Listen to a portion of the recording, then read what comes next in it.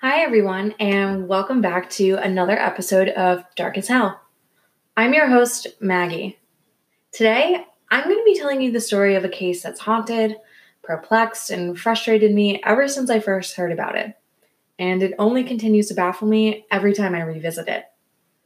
This is one of those cases where it feels like no matter how well you think you know it, no matter how many twists and turns and theories you're familiar with about its details, there's still always something new you learn, which turns so much of what you thought you knew on its head. This is a story that, in my mind, is so complex and nuanced and so deserving of a truly proper telling. I've decided I need to tell it to you in two parts. So today, I'm telling you the first part of the story behind the disappearance of Maura Murray. Let's get ready to get dark as hell.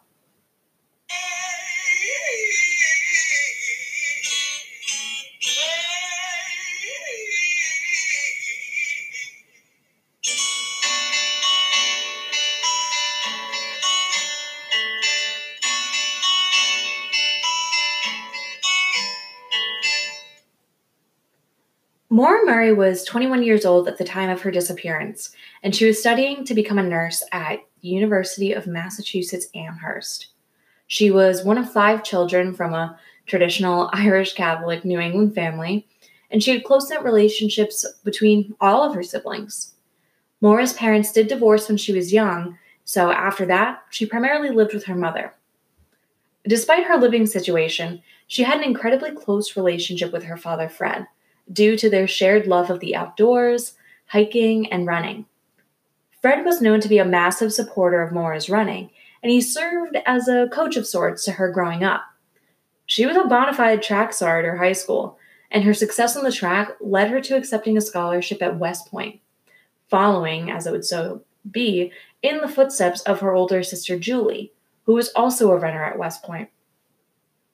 She met her boyfriend, Billy Roush, at West Point, had been welcomed onto the track team with open arms by her older sister and the other teammates, and in all events, she seemed to be doing pretty well and looking towards a bright future.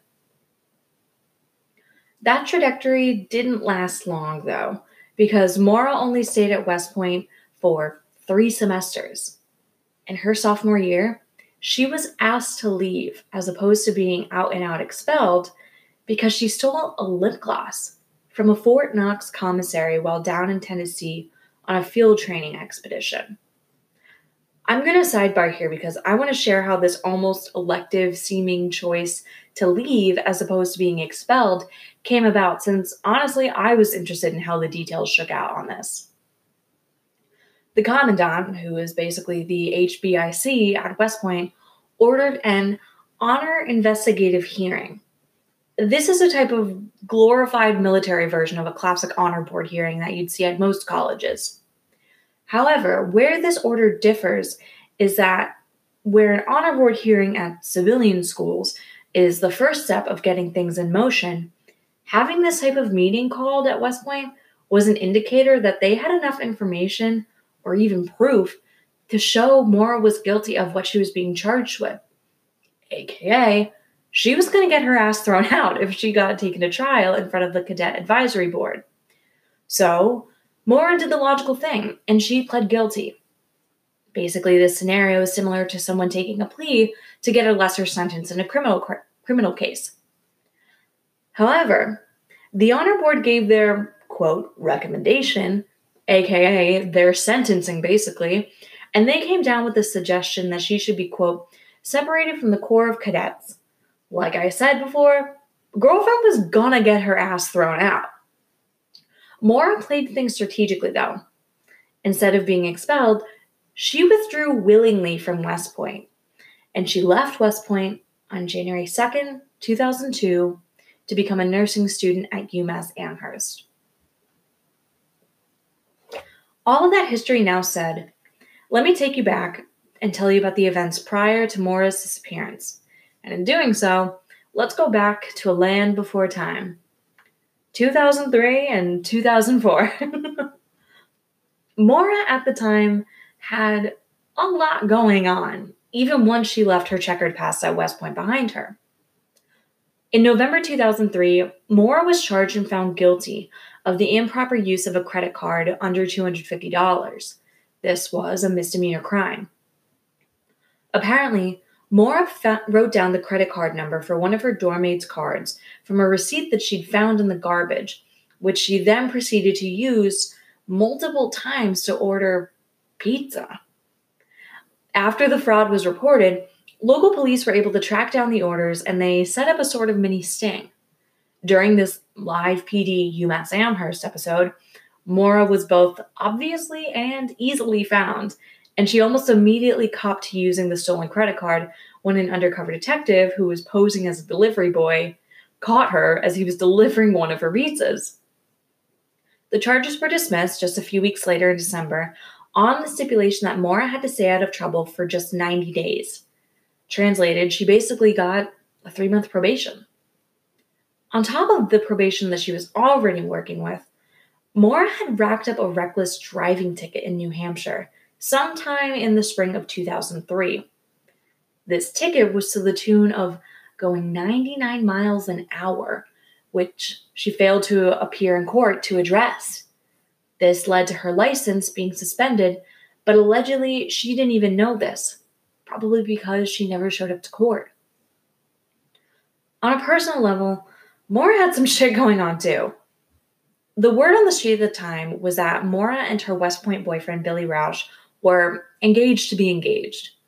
But there is a lot of speculation about how healthy their relationship actually was.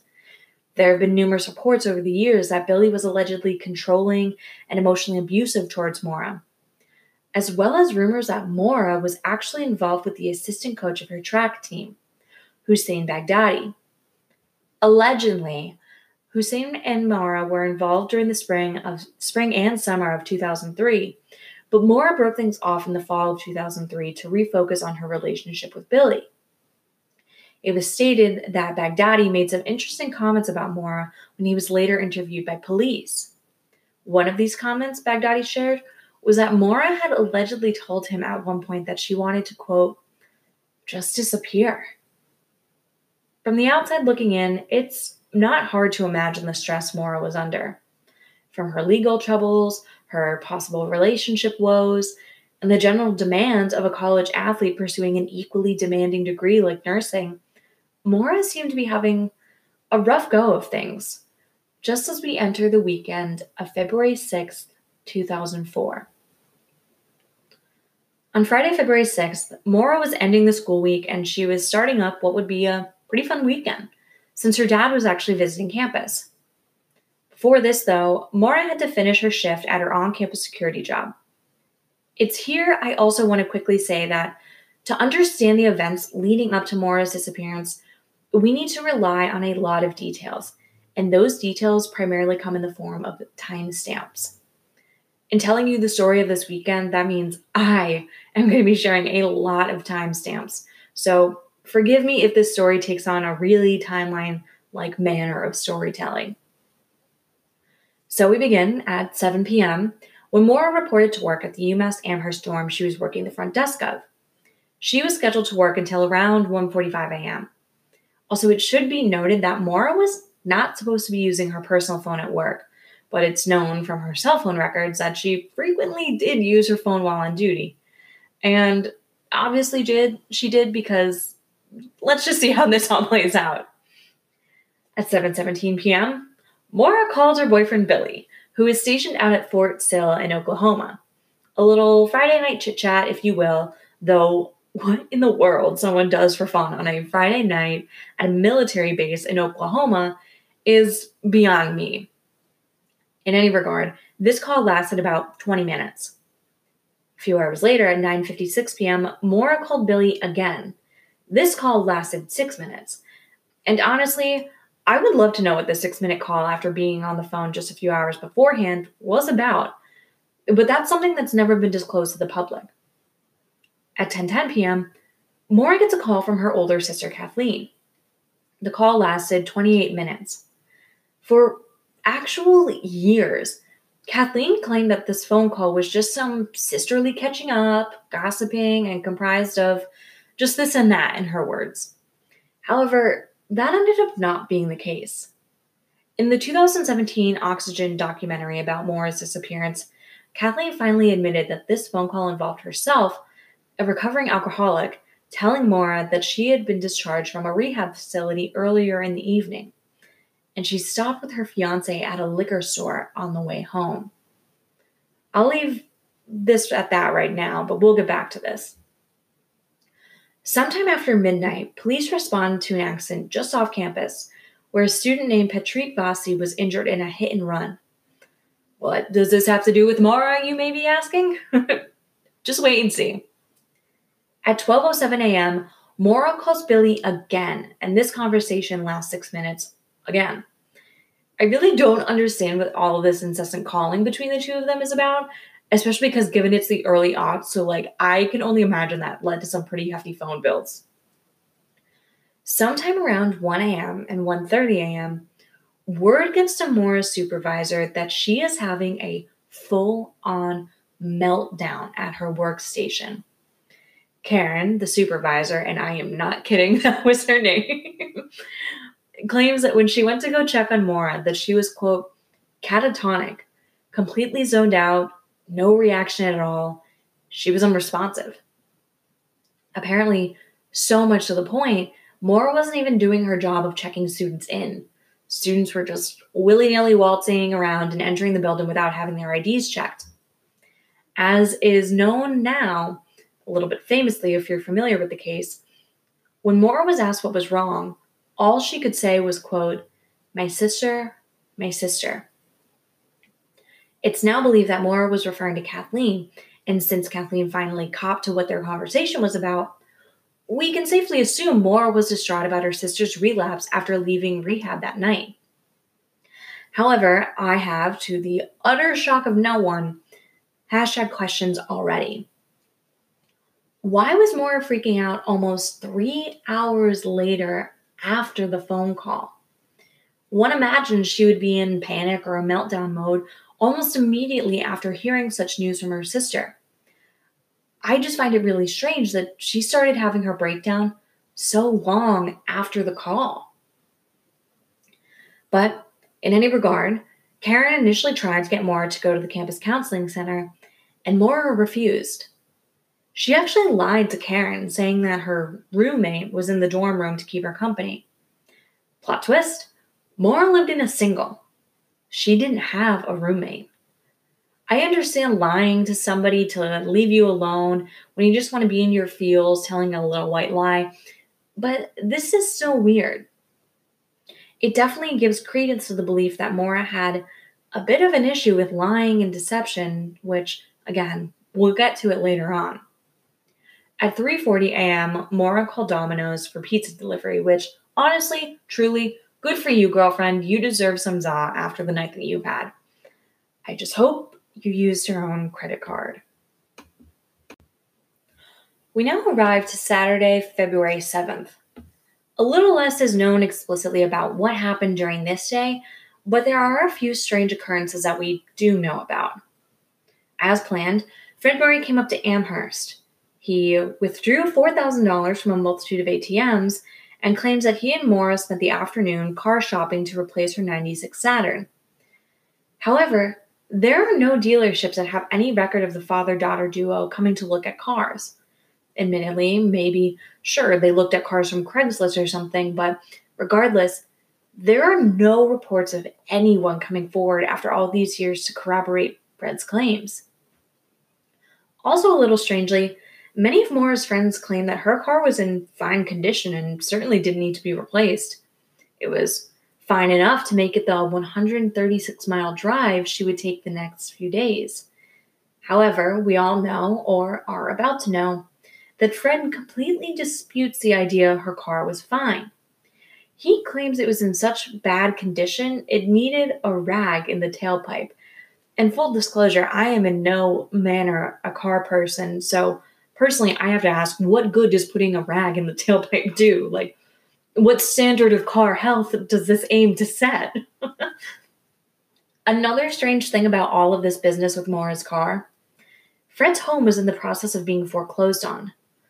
So why, in the financial sense, fuck, would he pull $4,000 in cash to replace Maura's car when his own home was being foreclosed on?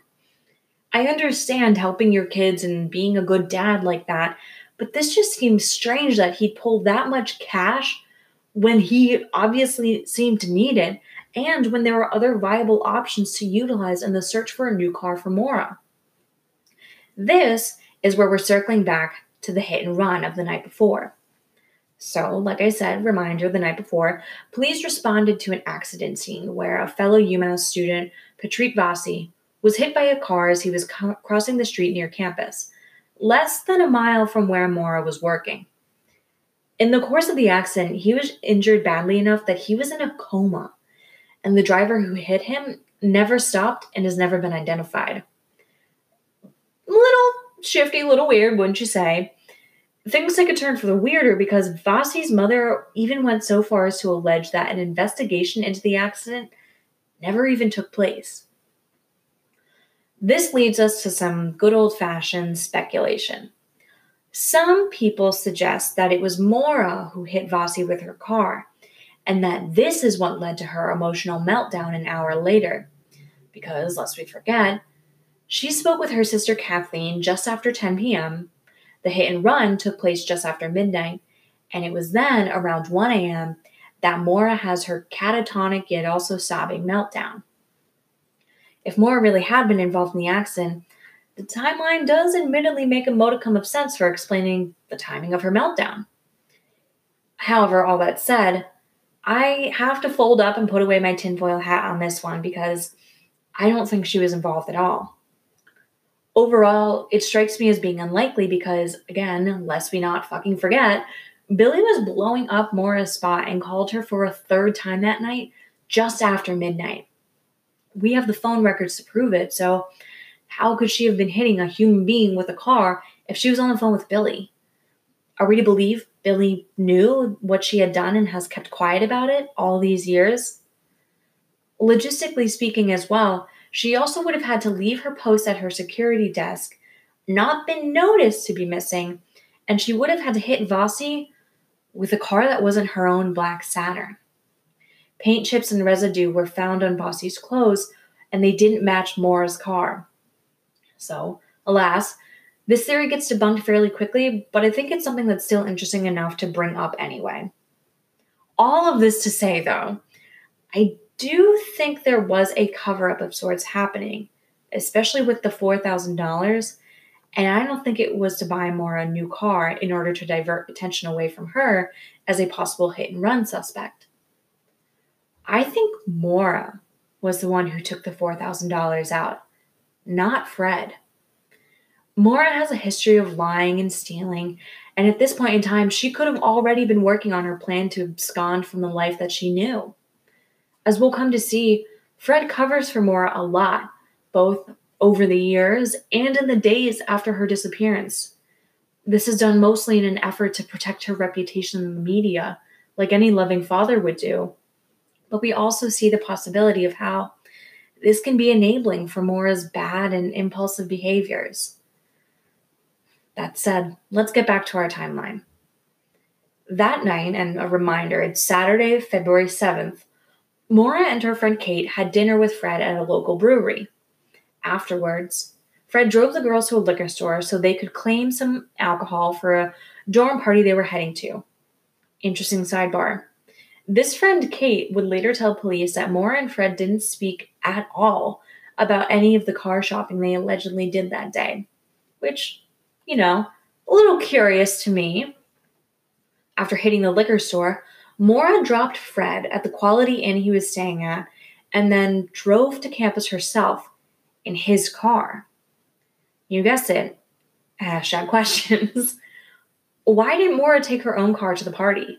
Why take Fred's own car, which was actually pretty new? The party was on campus and actually in walking distance from her own dorm. So, why even drive at all? Also, why didn't Maura and Fred discuss the cars they'd allegedly checked out earlier in the day while at dinner? let's keep going. The questions just only build up from here. At 10:30ish, Maura attended the dorm party and she allegedly left around 2:30. There is a lot of speculation about what happened at this party if you're very deeply in the Maura Murray trenches like me, myself, and I. I will say, calling this a party is a bit of a stretch. There were only 5 people there milling around, drinking shitty college booze. At this party in particular, they were drinking sky blue malt mixed with wine, which feels like the true crime out of everything to me here. Those 5 people at the party were Maura, her friend Kate, their other friend Sarah, whose room they were in, Sarah's unnamed male cousin, and this cousin's unnamed male friend. At around 2:30 a.m., Kate allegedly left with the cousin's friend. Maura told everyone that she was going back to her own dorm to go to sleep, but instead, she got back into Fred's car and drove to his hotel. It has been reported that Maura allegedly either hooked up with Sarah's cousin or they left the dorm room together, but this is not confirmed. Rampant speculation includes everything from nothing out of the ordinary happened at this party to it was a going away party for Maura to even no, it was actually a wild sex party to even Maura was sexually assaulted at this party and every other theory in between. If something happened to her, it would kind of explain the fact that though she left the party at 2:30, her next movements weren't noted until 3:30. The people who were at this little dorm room shindig, specifically Kate and Sarah, are also 2 people I think that need to be looked further into. Over the years, they've proven to be very secretive, and after only giving 1 or 2 police interviews, they actually refuse to divulge more of what happened at the party in the past. Sarah claims she was passed out by the time Maura left, and Kate simply claims that she doesn't remember much of the party, which obviously spikes some red flags in my mind and definitely raises my suspicion. How awfully convenient that would be. You passed out or you simply don't remember anything out of the ordinary or bad happening to your friend, who later disappeared just a few days later?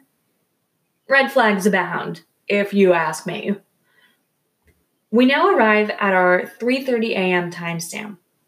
Like I said, Maura left the party at 2:30, and sidebar, don't be a fucking idiot and drink and drive. She left at 2:30. I had to go on a little soapbox there because this is such a problem in this case. But like I said, Maura leaves at 2:30 and decides to go back to Fred's motel.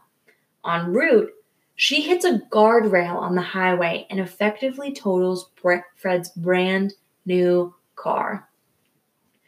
Homegirl racked up $8,000 of damage to the car, and the insurance company even effectively said that it was just simply totaled. No charges or citations were filed by the cop who showed up, though, and there's no record of a field sobriety test being conducted. Which, like, what? I think it's safe to say that we can all assume Maura was drunk at the time of the accident.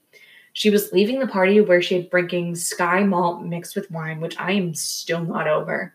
She had drinks at the brewery with her dad, and she does have her own history of heavy drinking that was pretty well known. Girlfriend 1000% should have been given a test, and if she had been, maybe we wouldn't be here today telling this story. Regardless of why she wasn't administered a sobriety test, Maura was driven to the Quality Inn, delivered safely, if a bit shaken up, to Fred, and she stayed the night at her dad's room. Strangely, though, there's a call from Fred's phone to Billy at 4:50 a.m., but the conversation and who actually called him haven't ever been shared publicly. It's here I'd like to divert into another hashtag question segment. Why in the world did Maura drive back to Fred's hotel? Her dorm was literal steps from the party at Sarah's that she had been at. What was on Maura's mind that night? Was she thinking about Kathleen and her meltdown from Friday night? Did Maura cheat on Billy with one of the unnamed guys at the party and she was having another meltdown? Was Maura assaulted by someone on campus before, during, or after the party? and that's why she left to go to the motel? Why are all 5 people who were at this gathering so damn tight-lipped even years later? And finally, why did they drink sky blue malt mixed with wine? I just don't understand it. That said, we now arrive to Sunday, February 8th. There's not much to say about the rest of Sunday because after someone, we still don't know who, called Bill at 5 a.m.-ish, our story picks up around 11 a.m. when Fred drops Maura back at campus with the car he rented following her accident.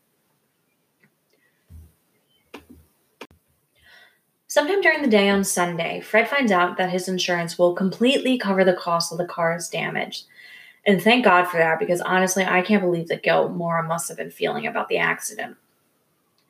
Fred had to leave to go to a work obligation in Bridgeport, Connecticut, which is from where he calls Maura later that night at 11:26 p.m. to tell her the news and to remind her to pick up the accident claim forms from the local DMV the next day.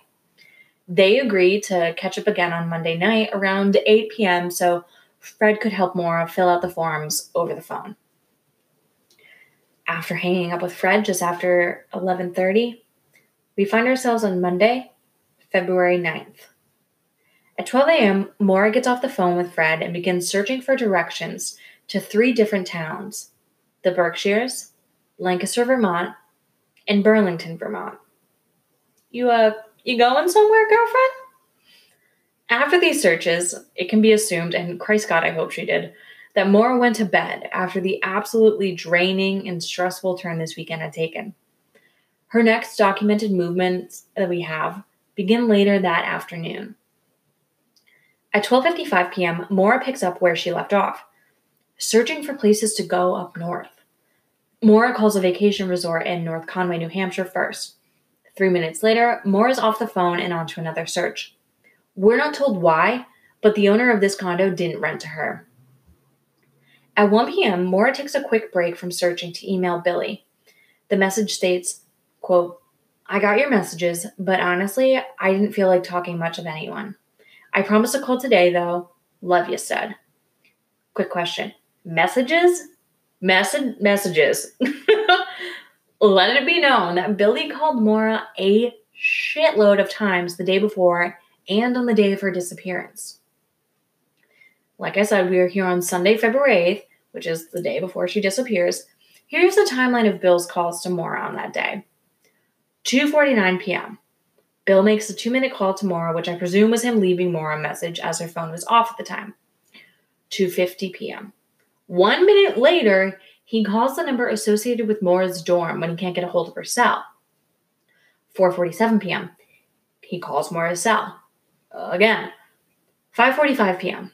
He makes another call to Maura's cell, which again goes unanswered. Immediately following the 5:45 call, he calls Maura's dorm room again. And to this I say, homeboy, what is with the calls? To me, it seems clear that Maura was dodging him, and that theory is supported by the email that she sends at 1 p.m. on Monday. The question here, though, #question, why? What had transpired that made Maura go radio silent on Billy?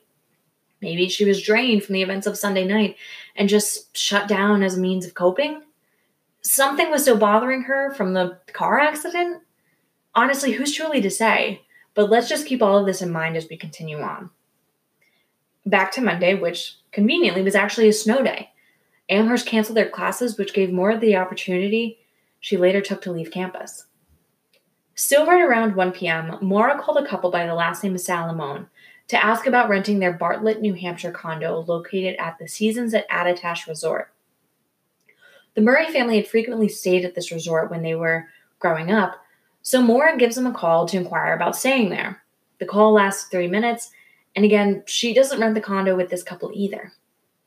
At 1:05 p.m., Maura calls 1-800-GO-STOW, a generic number to get information about booking hotels in the Stowe, Vermont area. The call lasted around 5 minutes. She did not rent a room yet again. I admittedly find it a little strange that she would have been on the phone for 5 minutes in this case because the phone systems were later discovered to be operating on an automated recording at the time that Maura called. So unless she was going through some automated prompting, why was she on the phone for those 5 minutes?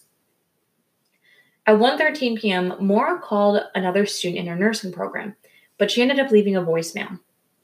Allegedly, the message that she left was that she would not be needing a ride to their clinicals for the rest of the week, and that the nursing jacket that she borrowed previously had been returned in case this friend needed it, quote, while I am gone.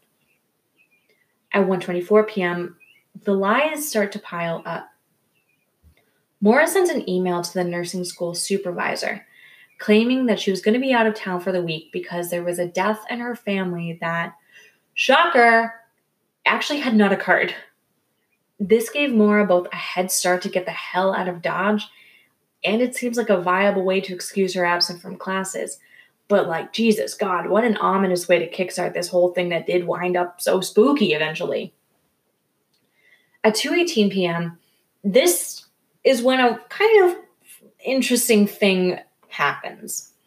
Maura calls Billy back, finally, but she leaves him a voicemail because he didn't pick up the phone.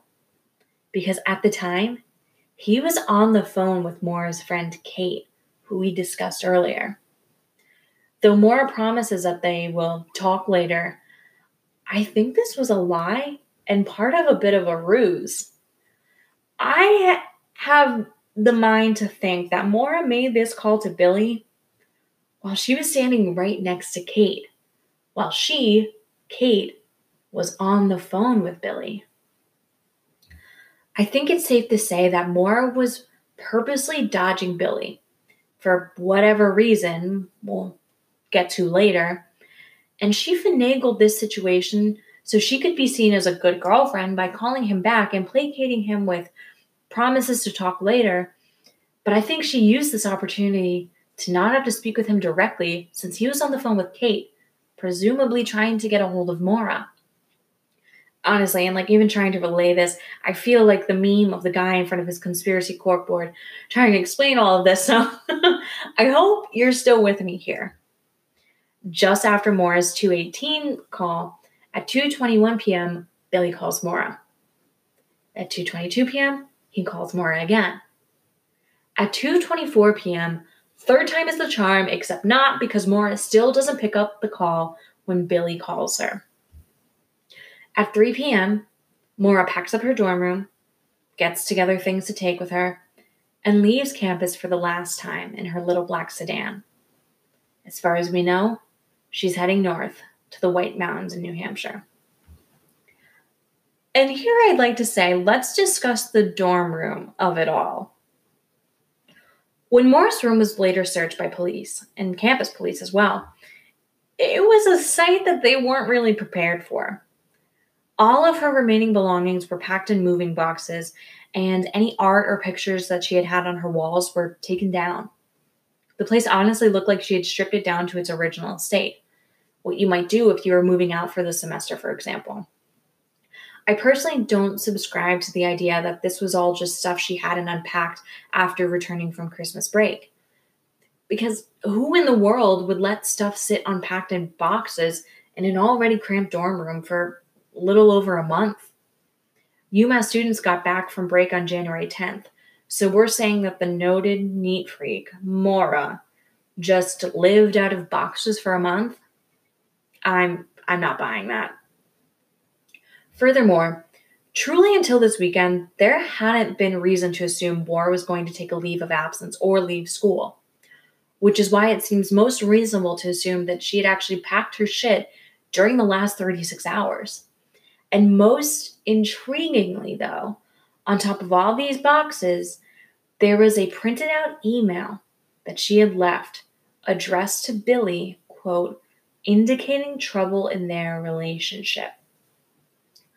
The contents of this printed out email, and don't get it twisted, this isn't the same email Maura sent earlier in the day about not wanting to talk to anyone. This email and what all it said has never been made public. Allegedly, though, the email made reference to the idea that Billy had cheated on Maura. And, this would kind of be the twist of all twists since it's been posited throughout the Maura Murray case world that she had cheated on him with her track coach, and the admittedly shaky theory she might have hooked up with someone on campus. But all of this is to say, I think the email contents are need to know information. Whatever was said in this email would give massive credence to certain theories postulating about why Maura left. Questions that really might help bring long overdue answers to this case. That said, at 3:30 p.m., our next movement of Maura is noted. She pops into an ATM and withdraws $280, which is at that point basically everything in her account. She only left $16 in the account, which I assume was so the bank wouldn't close it or alert her parents that she had essentially drained the account if they had access to it, as so many college parents do. Immediately after the ATM, Maura hits the liquor store. Once again, making incredibly questionable decisions about her alcohol preferences, she stocks up and spends $40 on a bottle of Bailey's, a bottle of Kahlua, vodka, and a box of Franzia. My liver just hurts like reading that. At 3:43 p.m., Franzia! I can't. At 3:43 p.m., Maura leaves the liquor store. And somewhere, at some point this afternoon, Maura does actually pick up the accident report from the DMV. We don't actually know when she did this, but it's now postulated since 2017 that this might have been a stop that she made along the way up to New Hampshire. At 4:37 p.m., Maura calls the number for her voicemail to see if there's anything in its contents. At 5 p.m., there's a hit from a nearby cell tower located to Maura's phone. The way that this ping was formulated, it indicated that somebody called her.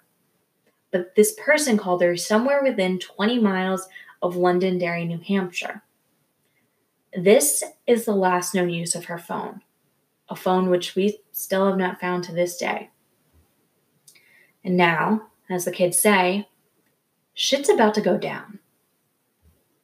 At 7:26 p.m., someone who is only referred to in police documents as Witness A called in to report seeing police SUV number 001 parked, quote, nose to nose with what would later be identified as Maura's car, just as Witness A drove past. I will just leave this little tidbit right here, right now, because we will get to it. At 7:27 p.m., Faith Westerman, who is a resident of Woodsville, New Hampshire, phones into the local sheriff's department. There's been an accident just outside her house, which is on Route 112. After hearing a loud thump outside the house, she looked out her window and she could see a car up against a snowbank along aforementioned Route 112, which is also known as Wild and Moonsock Road. It's a notoriously twisty road, which led her to believe that there had been some sort of accident with the car. During her call, and according to police records, she reported that she saw a man smoking a cigarette in the car. However, Faith would later recant this statement and said that she couldn't tell if it was a man or a woman in the car, and that it's possible that the red light she saw, which she assumed was the lit end of a cigarette, was actually the light from a cell phone. However, Maura was known for being incredibly anti-smoking, and obviously she didn't smoke herself because of that. So if Faith didn't see a man with a cigarette, had she seen Maura looking at her cell phone? Around the same time, a second set of neighbors, the Marats, reported seeing the same accident from their home across the street. A car flashing their hazards at an angle that suggested it had swerved off the road. And as they watched, a third neighbor actually entered the scene. At 7:33 p.m., Butch Atwood, a local bus driver and a big, lumbering, lumberjack type of dude, arrives on the scene in his school bus. The spot where Maura and her car had skidded out was just about 100 yards next to his home, and Butch at the time was returning home from dropping off local school kids who had been returning after a skiing field trip. Butch actually spoke with Maura for a few minutes. He later said that Maura remained on the driver's side of her car about 15 to 20 feet away and stayed there during their entire conversation. Like I said, Butch was a big dude. He was about 350 pounds, and his own wife said that she, quote, might be afraid if I saw Butch, coming upon her in the dark after being shaken up by an accident. Butch asked Maura if she wanted him to call the police, but Maura said no. She claimed that she had actually already called AAA and that they were on the way. big dude Butch may be, he was also nobody's fool. He was a local and he knew it would be impossible for Maura to have made the call due to the lack of cell service in the thickly wooded area. So, why the lie? It's in this moment I think we get a really good glimpse of Maura's mindset. Her main goal, even after crashing her car, and should be noted, this is her second car accident in as many days. But her main goal is to avoid the police. And honestly, given the events of the days prior, who can blame her? Let's recap all of the reasons Maura might be trying to avoid the police. What comes to mind as the biggest reason that Maura probably wanted to avoid the police that night was that she's already had her own previous trouble with the law.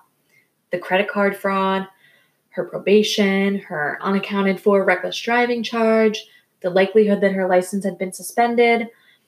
And on top of that, the whole, I just totaled my dad's car less than 48 hours ago. She was skipping school. And on top of all that, she was allegedly drinking and driving throughout the car ride. Butch noted in his statement to police that he could tell Maura was intoxicated. And I'm pretty sure Maura would have wanted to avoid interacting with officers of the law after being behind the wheel with a bottle of Coke that allegedly contained red wine. She was in no mood to call old dad Fred from a jail cell in New Hampshire, asking for both bail money and a ride home. All that said, Butch offered to let Maura wait in his house until AAA arrived. Not only had he noticed that she was tipsy and a little drunk, he could see that she was shivering and probably out of her mind scared, though she did seem unharmed in his eyes. But again, Maura declined and claimed that she wanted to wait with her car. His parting words to Maura was the advice to turn her lights on so that no one coming around the twisty-turvy bend would accidentally hit her, and he left, driving 100 yards to his home. After Butch left, Faith Westerman, the first neighbor to call 911 to report the accident, noticed the lights had turned on inside the car, and there was, quote, a flurry of activity at the back of the car, including someone standing at the trunk. At 7:43 p.m., after backing his bus into the driveway, which is something that he normally didn't do, but later claimed he did so to keep his eye on the scene and Maura, Butch calls the police from the porch of his home. While he was on the phone, he saw several cars pass by on the road, but from his vantage point on the porch, he actually did not see Maura. At 7:46 p.m., the first Haverhill police officer, Sergeant Cecil Smith, arrived on the scene. Remember that witness A from 726? Interesting, you should in fact remember. I am so proud that you're paying attention. This particular witness made her claim that she saw SUV 001 already on the scene, nose to nose, as you remember, 20 fucking minutes earlier, which completely contradicts the official police log that would later come to light. Now, why in the world does this matter? Because Sergeant Cecil Smith was driving police SUV 001 that night. Don't worry, we'll dive deeper into this detail tomorrow. So it's 7:46. And at this point, Sergeant Smith finds a multitude of things on the scene. As followed, they are, first let's go over the contents of Maura's car. Both airbags had been deployed, and damn, Maura, how fast were you going? Also, that raises the question, that should cause some nasty injuries, getting bopped in the face with an airbag, wouldn't you think? Also noted, the driver's side of the windshield was cracked from the inside. Again, I just want to note that Butch was about 20 feet away from Maura when he spoke with her, and it was dark, and he was also 60 years old, so he might not have gotten an accurate look at her and how injured she may have been, because this inside windshield crack definitely seems to suggest that Maura hit her head on it. After crime scene investigators got into the car, they noted that the car had crashed so hard into the snowbank, the radiator had been physically pushed into the fan, and this made the car actually entirely inoperable. And good God, Maura, you really need to go back to driver's ed because this is the second car in just as many days that you've totaled. Cecil Smith also noticed that stupid rag stuffed in the tailpipe, and he was just as confused by its appearance as anyone else. Again, I have to ask, what good did this really do? Fred later claimed that he was the one who told Maura to use this trick as a way to avoid getting pulled over because her car was letting off excess fumes, but the whole thing is just so strange to me. Another thing that Smith noticed in the car, red wine stains were found both inside and outside the car. Let's take a closer look at the items that were found inside the car. There was an empty beer bottle and a damaged box of red wine, Franzia, which had been previously opened. A AAA card issued to Maura. Blank accident report forms that were postulating Maura got on her way up north. Birth control pills. Black leather gloves. CDs, because lest we forget, it is the early aughts. College textbooks. A diamond necklace from Billy. There was a Diet Coke bottle allegedly containing the red wine. Her favorite stuffed animal, a monkey that Fred had given her, and that little detail just always breaks my heart. There were 2 sets of driving directions printed from MapQuest. One set was for Burlington, Vermont, and the other for Stowe. There were sleeping pills found that reportedly were Tylenol PM. And last but not least, there was the book Not Without Peril, about hiking in the White Mountains, given to her by Billy. I have to imagine that this had something to do with her intended location. What wasn't in the car? Several bottles of the previously purchased alcohol, her debit card, credit cards, and her cell phone. Maura also was nowhere to be found. In the span of just a few minutes, she had vanished. This is where I leave you and our story for today. We'll be picking up the second part of Maura's disappearance tomorrow. I wouldn't be who I am as a person, though, if I didn't share some hashtag questions with you all about the first half of the events here. First, why was Maura crying at 1 a.m. on the Friday night, Saturday morning of her work shift? Did Maura and Fred actually go car shopping when he was in Amherst? If they didn't, why the lie? Did Maura take the $4,000 from Fred's ATM account? And is Fred just covering for her? If so, why did she steal from her father? If not, what's really going on here? What happened at the dorm party? Why have the attendees of this party been so tight-lipped over the years? And for the love of God, why did they drink sky blue malt mixed with red wine? Why the hell, after this party, did Maura drive back to Fred's hotel when her dorm was so close and within walking distance? Who was the nursing school friend Maura called just before she left campus? Why have they never come forward? And why did the police question this person about their relationship and interactions with Maura prior to her disappearance? Why did Maura lie about someone in her family dying? Why the hell was Billy calling Maura so much on a daily basis leading up to her disappearance? What was said in the printed out email Maura left in her packed up dorm room? Where was Maura headed if she didn't end up booking any sort of accommodation for herself? Who was it that called Maura when her cell phone pinged off the Londonderry Tower? What caused Maura to crash outside of Butch Atwood's house? Had Maura actually been drinking and driving at the time? Was Maura injured in the crash and Butch just didn't notice in the dark? Why specifically did Maura lie about calling AAA? Who was it that saw police SUV 001 and was their timing about seeing it correct? Maura had been in view of 3 different sets of neighbors that night. How did she vanish from the scene so quickly? And last but not least, why was Maura on Route 112 in the first place at all? Tomorrow, I'll be telling you about all what happened after Maura disappeared. The initial search, the police involvement in the days, months, and now years after the fact. In those same years, a number of theories and strange occurrences, and even stranger potential pieces of evidence have cropped up. So don't worry, we'll be discussing those too. I do have a few business pitch things I want to take care of before we sign off. Primarily, I do want to give a shout out to the first Patreons of Dark as Hell. Megan Walker, she is the first ever Patreon. I need to note that. And also Jess Plant. You can check out the different levels of Patreon at patreon.com/darkashellpodcast to see the additional content and the cool bonuses that Patreons of Dark as Hell can have access to. Dark as Hell can be found on Twitter at darkashellpod, all one word, and on Instagram at darkashellpodcast, which is again, all one word. The Patreon website, like I just said, is patreon.com/darkashellpodcast, and you can reach me at Gmail at darkashellpodcast.com.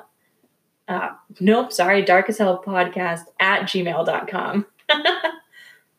I'll see you back here tomorrow, ready to get dark as hell, with the second part of the story about the disappearance of Maura Murray.